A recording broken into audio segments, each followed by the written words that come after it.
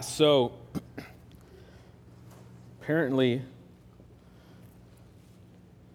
the end has come. It's 1,000 degrees every single day. It's going to happen again. Hope you have your stockpiles of water because it's going down. Yeah, it was ridiculously hot last night. If you're like me, I hate the heat. And I hate being hot at night. It's very difficult for me to fall asleep at night. Even when it's like your body wants to be, it's a weird thing to describe, but you want to be a little bit cold, not freezing, but a little bit cold, so you need the blanket, and that helps you go to sleep.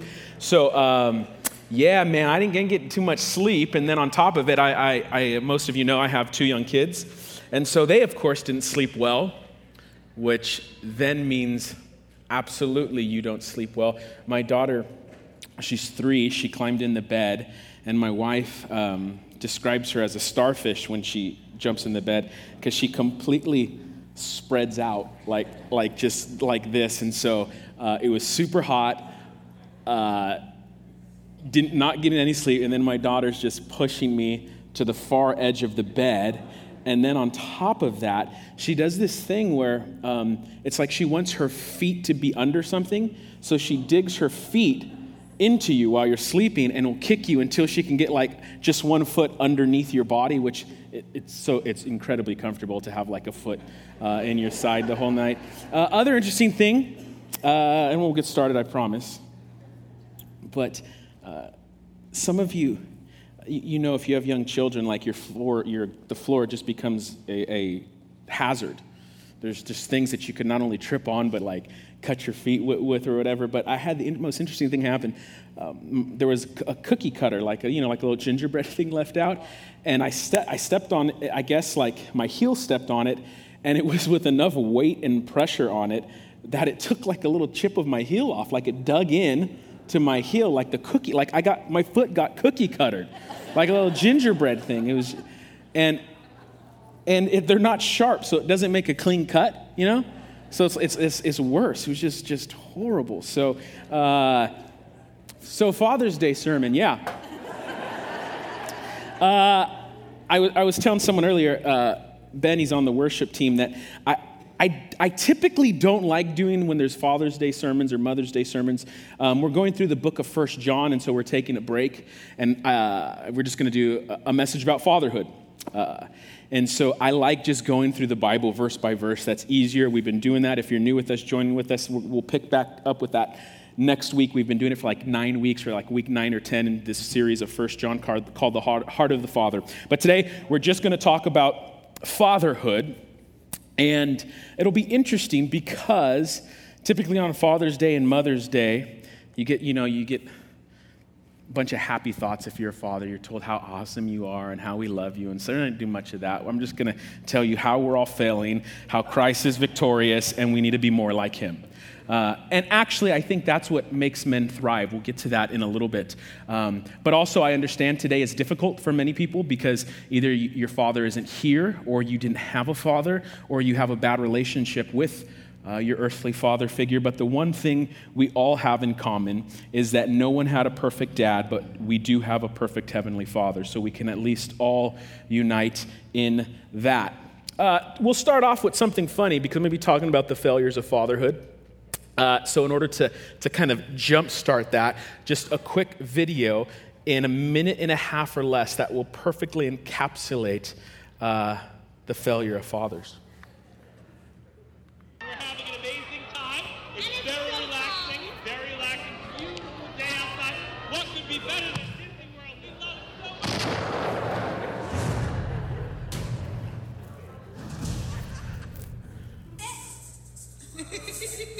The concentration.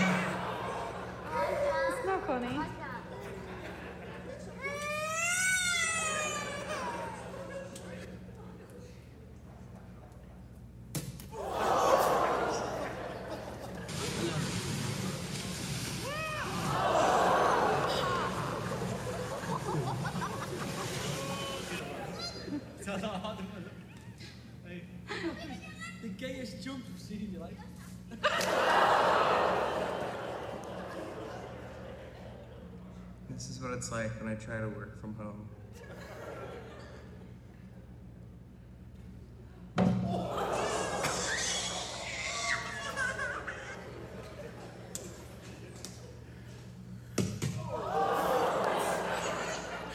So what's so funny about the 70-80% of those clips, and if you go on YouTube, there's so many of them, but what you'll see over and over again is like dads just wanting to be cool in front of their wife and kids. Like you're trying to impress, it's like the dad's trying to impress his 4-year-old that he's cool, that he could do something. Look at Dad, I could jump in the swimming pool. That one where the dude goes into the ocean, he just played that off like nothing happened. You almost broke your neck. You could have been dead or paralyzed, and you're just going to back float acting like you're cool. You know that hurt. But there's something in us. Now, I wanted to start off light because some of the stuff we will be dealing with will be heavy. Because the issue of fatherhood is of utmost importance. When people don't have fathers in their lives, the world is a very difficult, dismal place. You need dads behind you, encouraging you, pushing you forward. I mean, that's kind of what moves us and inches us forward in life. And when you don't have the encouragement, the support, the certainty that dad is behind you, that is a very difficult thing. Now, there's some of you who know exactly what I'm talking about. There's some of you who are raising your kids in a situation like this. And so you know exactly what I'm talking about. It is very difficult to do family when there's not a dad around. And the thing is on a kind of personal level, we know that, but also the effects kind of in culture at large are just detrimental.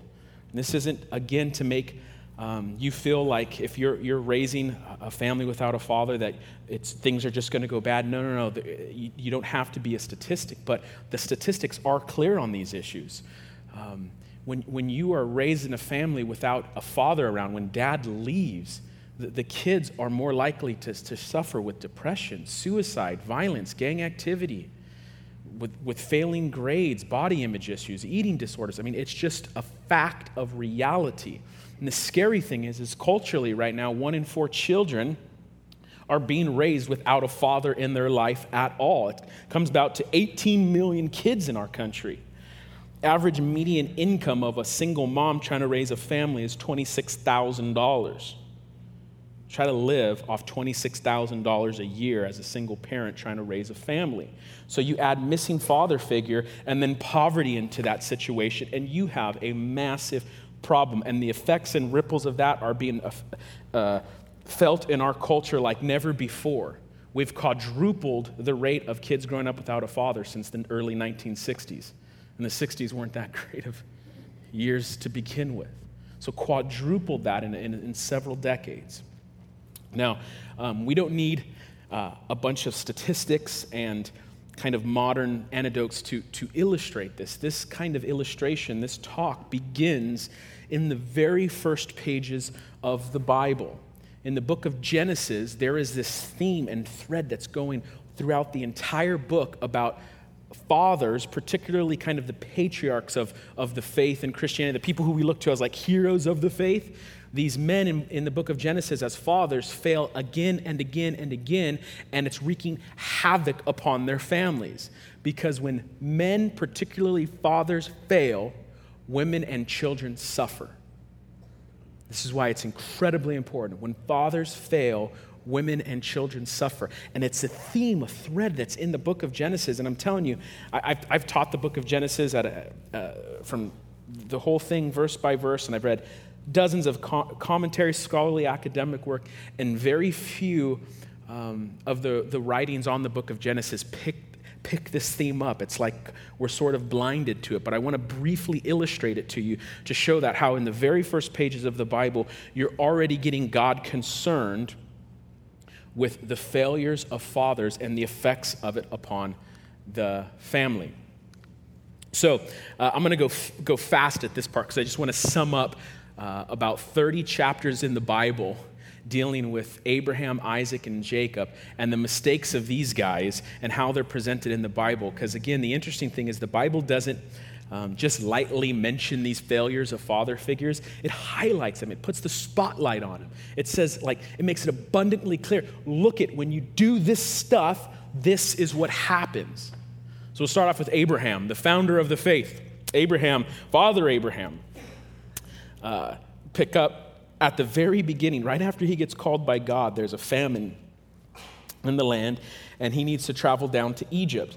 Now he starts thinking to himself, wow, my wife, she's pretty hot. She's attractive. She looks good. So the men of Egypt are going to want to take her. Want to take her as a wife. But if they know I'm her husband, they're going to want to kill me so they can take my wife. So what does Abraham do? He asks his wife, hey, if people ask you, like when the bad guys come and they come to get you, say I'm your brother, not your husband. This is Abraham. They don't teach this stuff like Sunday school children's stories. Like, Father Abraham had many sons. He tried to pretend to be like his wife's sister or brother. Lack of sleep, man, sleep deprivation. So he actually goes through with it. The Egyptian dudes come and they take his wife, and he's like, yeah, just say I'm your brother. And he goes through with it. This is crazy. And believe it or not, Abraham doesn't, if you're familiar with Genesis, you know where I'm going with this. He just doesn't do this once, he does it twice. He's in another land, different location. There's a guy named Abimelech. He's sort of like a mini king. And he does the same thing. He's like, hey, when we're in this land, Abimelech, his people, look, you're very beautiful, but you're a little too beautiful. So when they come, I'm just your brother. I don't want to get killed. And God actually has to intervene in both of those situations to save her from being permanently kidnapped and being like the concubine or pseudo-wife of these men in these polygamous cultures.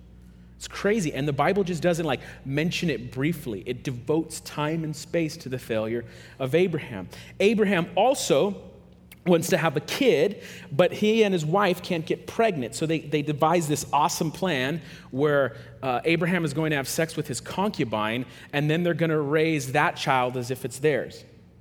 Now God says, no, this isn't the way it works. And eventually, to make a long story short, Abraham and his wife do end up having a kid. But just imagine the household where there's two women who have both had sex with the same man, and they're raising kids in the same kind of household. And how do the kids interact? Well, it goes bad. It goes horribly bad. Abraham's wife basically tells Abraham to throw your firstborn son Ishmael with the concubine, Hagar, go send him into exile. Just get rid of them, abandon them. And he does. And God has to supernaturally provide for this abandoned woman and son. It's crazy. And this is, again, the theme that you're seeing again and again. When the father figure fails in that manner, the women and children suffer. They suffer. Abraham, his other son Isaac, who the Bible is concerned about because Abraham, Isaac, and then his son Jacob is the line through which Jesus comes from, but the Bible's really concerned with Isaac and Jacob. Isaac is like dad. He hooks up with a woman, they get married, they end up having kids, these twin brothers, Jacob and Esau, and there's competition, and Isaac and Rebekah, their parents, have favorites. There's favoritism in the family. It's interesting. It says that Isaac favors Esau because Esau's a hunter and brings him food. I mean, like literally it says that. He's like, Isaac likes the game of Esau. It's good food. It's like, if you bring me beef jerky on a regular basis, I will favor you above all the other children in the family. Isaac does the same thing his dad does. Isaac and Rebekah are going through a certain land. It's Gerar. And Isaac tells Rebekah, hey, you look pretty good. These men might want to take you. So if they want to and they come after you or me, say I'm your brother. And you go ahead and just do what needs to be done to save me. Men and fathers are meant to protect and serve their wives and children. And when they don't, women and children suffer. And that's exactly, again, what we see happening. Those two kids that they have who are like highly competitive, it gets so crazy that one steals the birthright from one And basically, Esau is set on murdering his own brother Jacob. So Jacob has to flee to this other location, and he meets a relative, a relative of his wife named Laban, and he likes one of Laban's daughters. So he agrees to work 7 years for this guy named Laban if you let me marry your daughter. By the way, it gets really bad, but that idea I do like.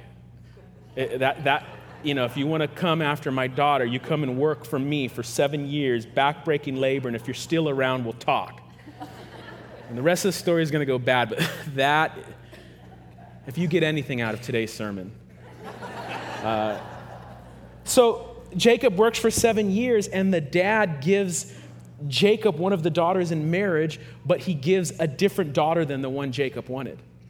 Gives her a different, what kind of, picture the poor girl in this situation. You're the unwanted daughter, and now you're married to this dude who has a crush on your sister.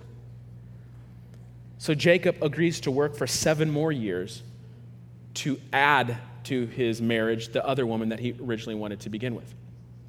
Now, again, what's interesting is you have Jacob creating this environment where he has a favorite wife, and this issue of favoritism, of polygamy, concubines, children growing up in these types of household, and then the children repeating the sins of their father. It comes up again. And Jacob and Esau eventually reconcile a little bit, but Jacob gives birth to the 12 tribes of Israel, these 12 sons. And I'm just going to finish it off by saying this. By the time you get to Jacob and his 12 kids, those 12 kids are involved in murder, incest, rape, prostitution. They sell their brother into slavery. It's all there. And we're just in the book of Genesis. And I'm just giving you a rush view of this. And the Bible is showing it. It's making it crystal clear. It's highlighting this. Put the spotlight on it. These sins of parents, and particularly the sins of fathers, they come up and they repeat themselves again and again. If we had time, we'd look at the life of David, who's the good king.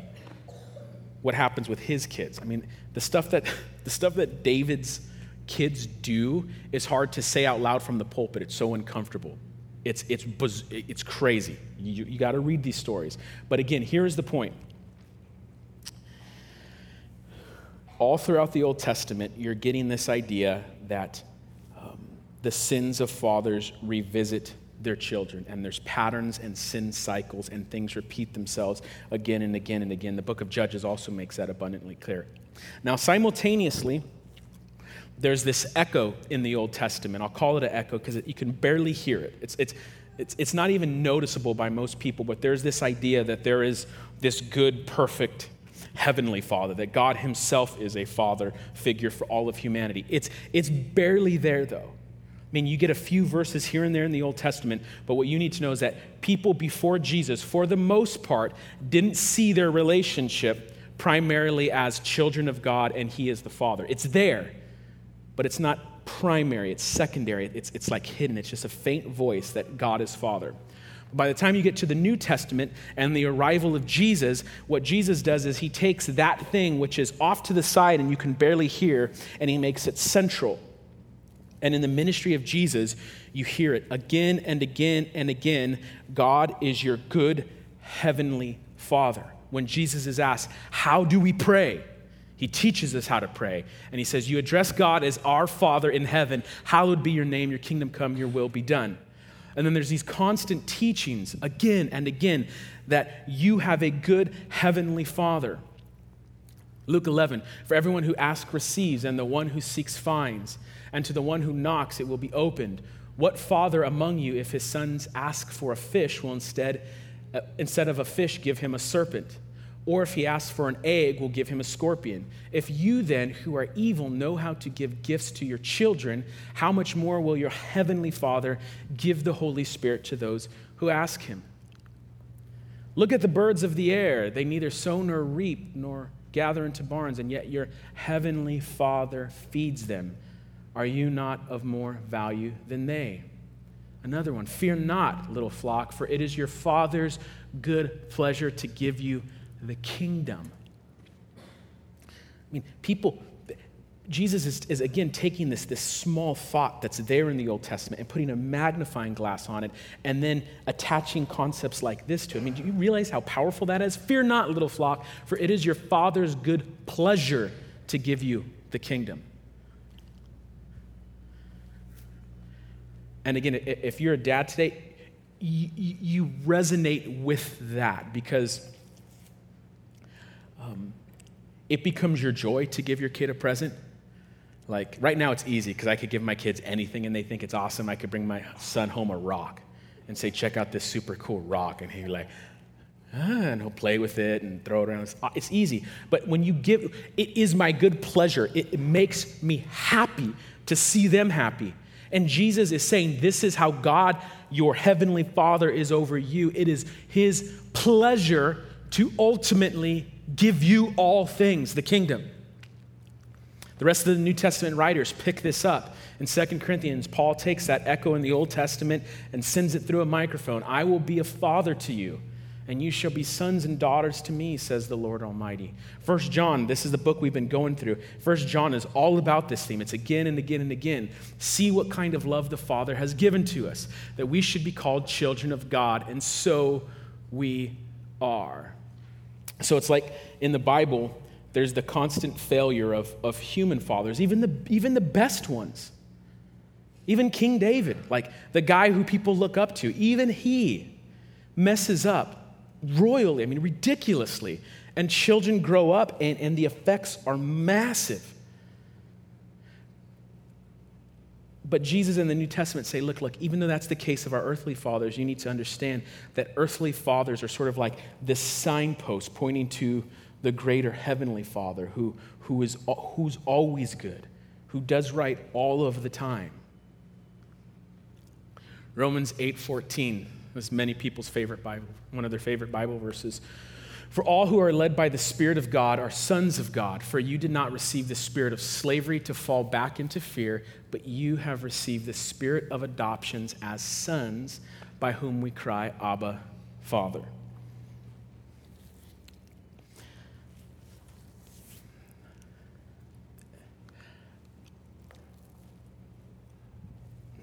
I'm going to spend a little extra time on that Abba Father concept. A little side trail, because I do feel it's important. I didn't know if it was important, if it was worthwhile talking about today, but I think it is. If you grew up in the church or you've been a Christian for more than 20 or 30 years, you most likely have heard, hey, you can call God Abba Father, and Abba means fill in the blank. What does everyone say Abba means? Daddy or dad. I've heard it 1,000 times in sermons. I've read it. And that's not accurate. Abba doesn't mean daddy. And there's a reason why I think it's important enough to talk about this. And I'm sorry, too, for those of you who love that concept and maybe it's ministered to you, but there's a greater maturity and a greater understanding that you need to walk into. What happened basically in the mid-19th centuries is a scholar named Jeremiah, Joachim Jeremias, and he was the one who first said the word Abba means daddy because there was an archaeological find that basically talked about little children, little like school-age children, calling their father Abba. And he said, look, Abba is an Aramaic term that little kids used to call dad. And so once he said that, people loved the concept so much because it preaches well. It sounds really enlightening. You can call God daddy, and you feel like, but it's just not true. The Aramaic language didn't have any other term to call your father. So yes, little kids called their dad Abba, but so did grown-up adults. It wasn't like a title reserved exclusively for little children. Abba was just meant dad or father. But it got picked up enough, and here's where I'm concerned about that today. Is because the Bible wants you to have a relationship with God, and it wants you to understand that relationship as one where you're relating to God as a good heavenly Father. The word it uses again and again and again and again is Father. The word daddy is lacking some of the nuances and meanings that the word father has. And for those, you know how I know this, because some of you have a bad father figure in your life. The word father, it causes an emotional response in you. That word father is difficult for you. And I know that because I'm up here and I see 5 of you already in tears. Just the word father hurts. What we do with the word daddy is we eliminate some of the power, respect, and authority that the word father invokes. Now, what happens is if we had a father figure who used his power in an evil way, he used his authority in an evil way, his demand for respect was done in a harmful way, what we do is we want to shed those terms of power and authority and respect, and we want to relate to God in a way where he doesn't embody those types of things. He's like a 2-year-old relating to dad. He's just daddy.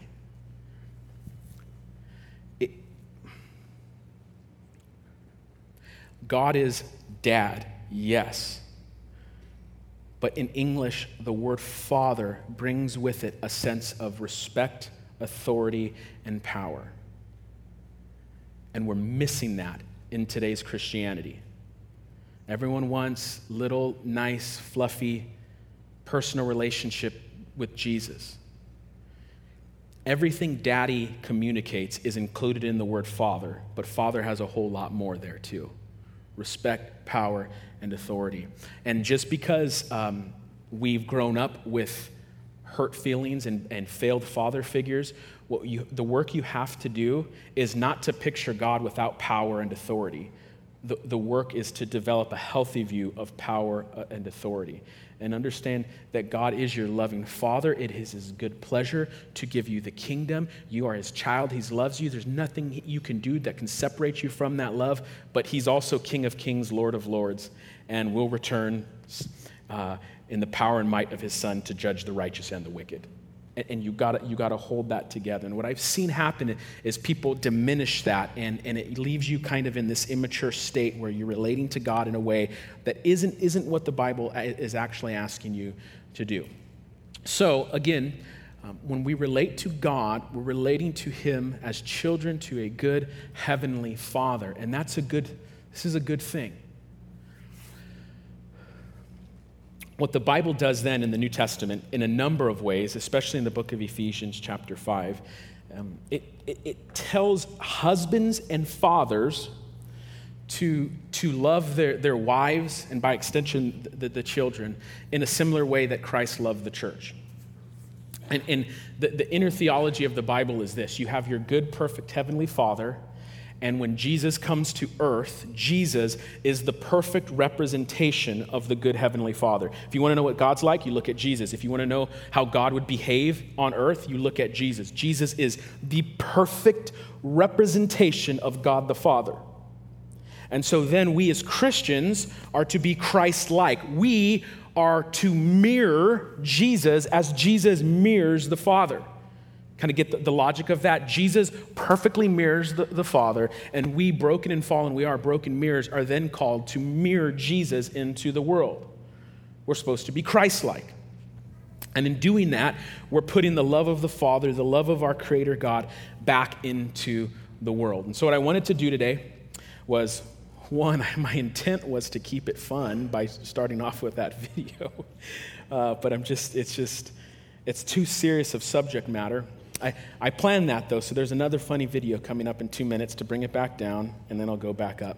But what I'd like to do today for Father's Day is just give a word of encouragement to 3 groups of people: to the young men in the room, to the fathers in the room, to the grandfathers in the room. Before I do that, though, one other group, I want to give a quick word to the women in the room, because we're going to spend some time talking to the men because it's Father's Day, but something for women as we go forward. Man,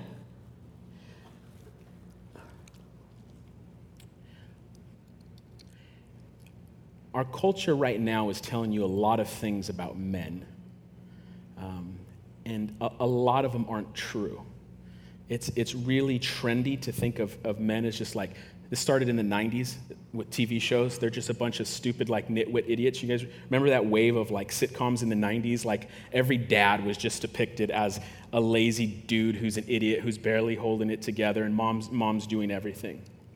And you started that off in the 90s, and now it's particularly among young people. It's like trendy to try to shame men. Everything men do is sexist and wrong, and they don't get it, and it's a part of the patriarchy, and everything's just so backwards. Look, there's real sexism in the world, absolutely. And you young women, and all women, you know that there's real sexism, but there's this kind of like extreme form that's like, just wants you to shame men, to not like men, to look down upon them. It's in music. You don't need a man. Look it. Women need men. Men need women. Get over it. Like, seriously. It's so ridiculous. There are some people in the room who you might be called to celibacy. Men and women, you won't need to get married. You won't need to live in that situation. But that is the minority of people. If God has given you that gift, or you're called into that, or because of a broken marriage, you're put in a situation where you have to live like that, then yeah, not every single person has to have a man or a woman in their life, but the vast majority of human beings do. And every time I hear music, like, it's like, women, you don't need a man. It's like, give me a break. In the book of Genesis, Adam walks with God before sin enters into the world. Get this. This is going to like wreak havoc. You can sort it out later. I'm not here to sort it out. I'm just going to ruin the theology for a second. We always tell people, all you need is God in your life. All you need is God. Adam, before sin enters into the world, walks with God without sin in the way. Sin is not there. Adam is literally walking with God. And what does God tell him? It's not good for a man to be alone. Adam's lonely. Because God made human beings to be like this, to come together in one flesh. Not 100% of the people. There's a gift of celibacy, and some of you call into that. But it is a good thing. So women, I don't want you to buy into this idea that like you're never going to need a man and you're better off without a man. No, that's not the way the world works. It's not the way you work. It's not the way God made you. And just don't buy into a lot of the stuff you're hearing today. All right, word to young men.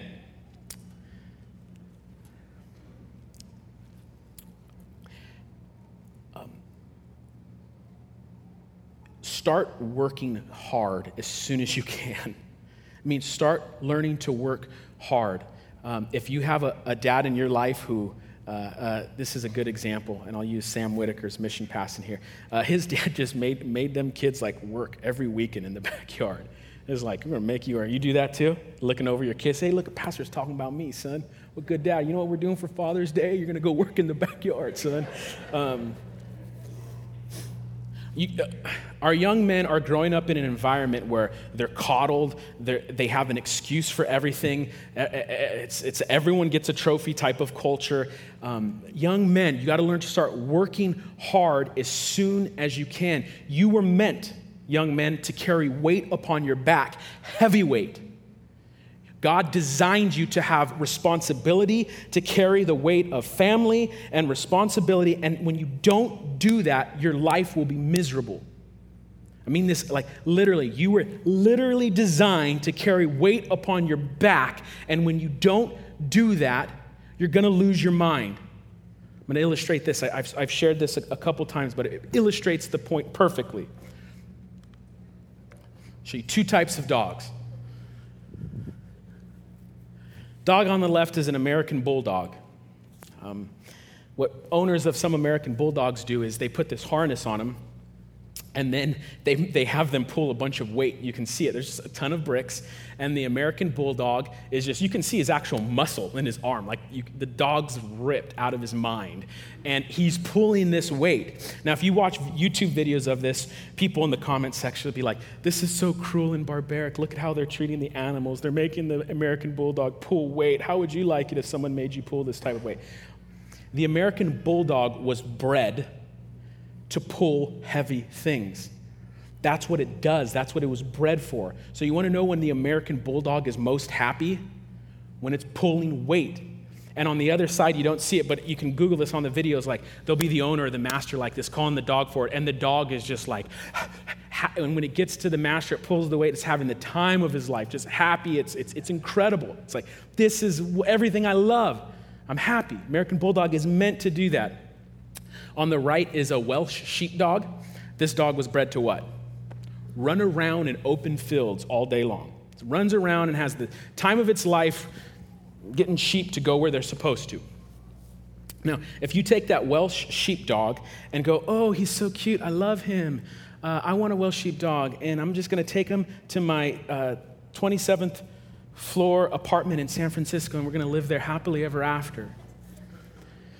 You go away for 4 hours for dinner and a date, you come back, that dog will have started to eat the pillows and your table. I mean, some of you know this. You've tried it. You got the wrong breed. You weren't educated. You made a mistake. A dog will start to eat wood. It'll try to bite the wall. It'll bite curtains. It'll eat your, like, I'm not saying this like metaphorically. It'll start eating your pillows. Just loses his mind. Why? Because that dog was designed to run around all day long, and you've locked it up in this small space, and he begins to go crazy. The dog loses his mind. You young men, God made you to work hard, to protect, to provide, and to serve. And when you're not protecting, providing, serving, and working hard, your life is going to be miserable. You think it'll be luxurious and nice. You will go crazy. It's not good for your mind. Develop a strong work ethic. Become the man God wants you to be as early as possible. It's very difficult in our economy to like get out and become independent of mom and dad just because things are so expensive. So don't feel any shame by this if you're still living at home. But you need to become independent, financially independent as soon as possible. You were meant to break away from mom and dad and go start a new family. And you'll love it. You absolutely will love it. And our culture is not telling young men this thing. You get to hear marriage is a backwards institution. It's like, and then all your guy friends will joke, oh, you're going to get married, time to put the shackles on. Marriage and family is not shackles. That's nonsense.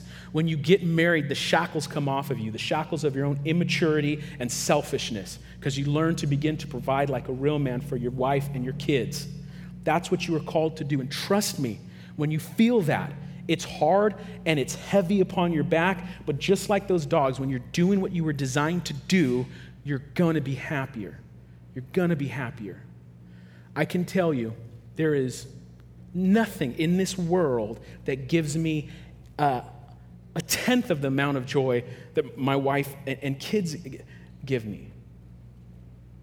And it's not easy. It's difficult. It is very hard. And again, a lot of this stuff too applies to mothers and to women too. But I feel a particular burden for young men in our culture right now, because when men fail, women and children suffer, and we're seeing the effects of it right now. Now, word to. You could still be young and a father, but particularly for those of you who have already have kids.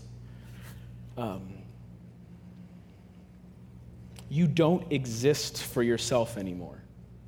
It's not about you. It's not about you. I was watching a video of a professor, and it was so controversial. He told his students,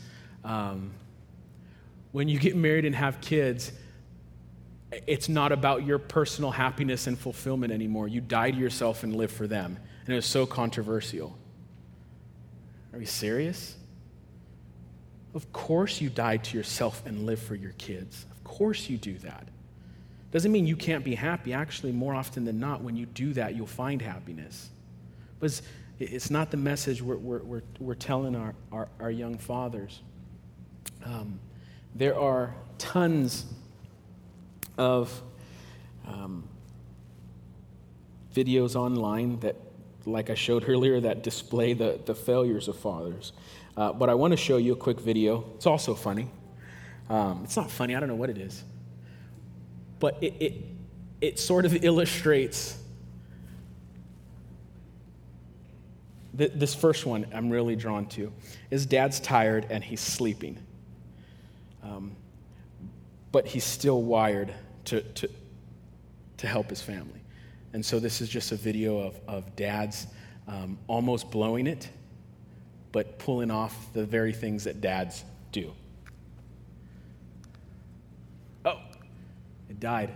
Oh, you don't get to see it. It's just a picture. Look at, not gonna work. Look at that. I'm not even kidding it. Look at that. It's not gonna show. Second service gets, this was the best part of the sermon. It's all gonna fall apart from there. It's all falling apart from there. If they get it to work, we'll show it on your way out. But basically, I'll just illustrate that the dad's like asleep, tired, and the kid's gonna like start to fall, and he's gonna get hurt, and dad in his sleep kind of just like goes out and catches the baby with one arm. And it's like, it's what you do. The Bible tells you, fathers, to interact with your wives and your children in certain ways. Husbands, love your wives as Christ loved the church and gave himself up for her. That is not a suggestion. It's not like a nice idea, husbands. This is a command. You are supposed to love your wife as Christ loved the church. And there's tons of implications about it. But the thing I like best about it is the most convicting, if I'm being honest personally, is it's not like love your wife in marriage when things are good or when she's treating you the way you want to be treated.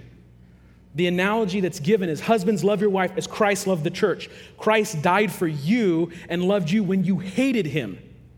Not when you had your act together, not when you were a good, when your marriage was all, when your relationship with God was perfect. No, he died for you when you hated him. So husbands, this is a command that's independent of circumstance. You love your wives. No, Isaac, you don't understand. My wife can be really annoying. I don't care. I don't care. You think you're not annoying to God Almighty? He had to go to a cross for you. You weren't crucified for your wife. It's a command.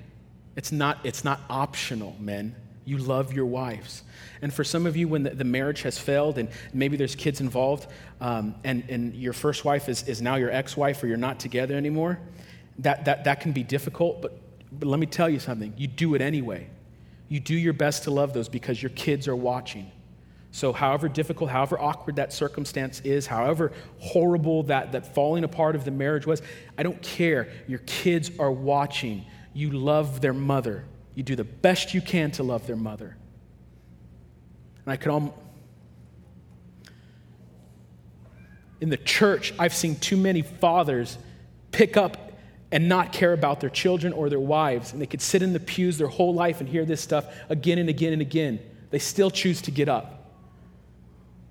And everyone else pays for it. When fathers fail, women and children suffer. Fathers, do not provoke your children to anger, but bring them up in discipline and instruction of the Lord. I had stuff to say. I don't care. I'm too emotional right now.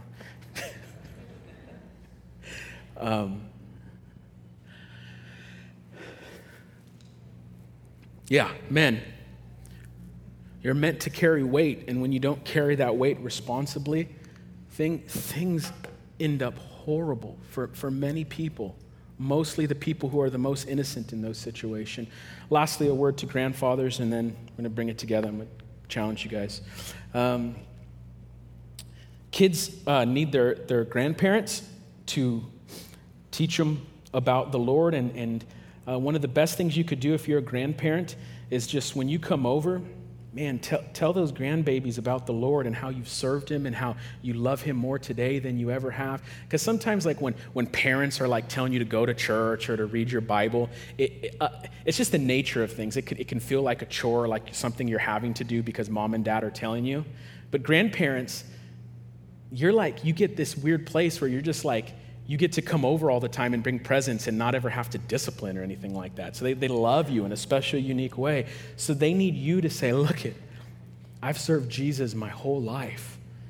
And I love it. And I love him more today than I ever have. Those kids, especially the young kids, they need to see you doing that same thing. So if you're a grandparent, do that for your grandchildren. Do it for your kids, your adult kids. They need it too. They need you in their life. And here's a quick tip. My parents and grandparents in-laws do great at this, but just a tip that if you're a grandparent that maybe your son or daughter is afraid to ask, when you come over, you always watch the kids, and sometimes you convince yourself that's an awesome favor to watch the kids. Parents don't mind watching the kids. It's trying to watch the kids and do the dishes and clean the yard. So one of the best ways you can bless your kids is to, when you come over, don't just wash the kids. Wash the dishes, serve your children, because they're in the chaos of little kids right now. I'm blessed. My parents and in-laws do this, but that's a quick tip that I guarantee you'll get a better Christmas present at the end of the year if you put that into action. All right, so all of this is practical, but here's the main thing that you need to live with, is that no matter how much you failed as a father, no matter how much your father might have failed you, no father is perfect. There's only one perfect heavenly Father, and in that idea is the story of the gospel. Jesus comes and does the will of his Father and does exactly what all fathers are supposed to do. In his life, Jesus serves the bride. He serves his wife and his kids. He washes their feet, and in death, he dies to save them. And that is the holy, sacred vocation of men. It's a lost masculinity in our culture. You are meant to serve and to love and to protect your wife and kids. And if need be, die for them. And when we restore that proper image of our Heavenly Father, things will start going better for us. And what you need to know is that your Heavenly Father is gentle, compassionate, and loving enough to say, let the children come to me. But he's also strong and powerful and authoritative enough to drive out the money changers in the temple. And when we have that full understanding of God, we will begin to relate to him in the way that the Bible is calling us to. And then in turn, we can begin to mirror that back into the world. We want to be like Jesus, who perfectly images the Father. So I'm going to ask the worship team to come up, and I just want to close with a challenge for all the, particularly men in the room.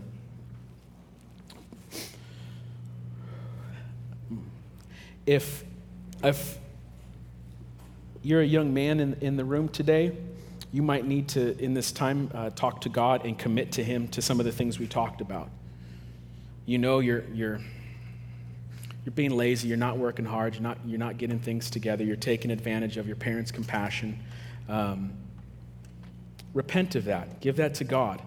Work through where you're at in your life. If you're a father right now and maybe you know you haven't been on your A game lately, you're not loving your wife or an ex the way God would have you in whatever context of life you're at, you're not loving her like Christ has loved the church. This is a time for you to commit to God. God, I need to get my act together. Help me to do this.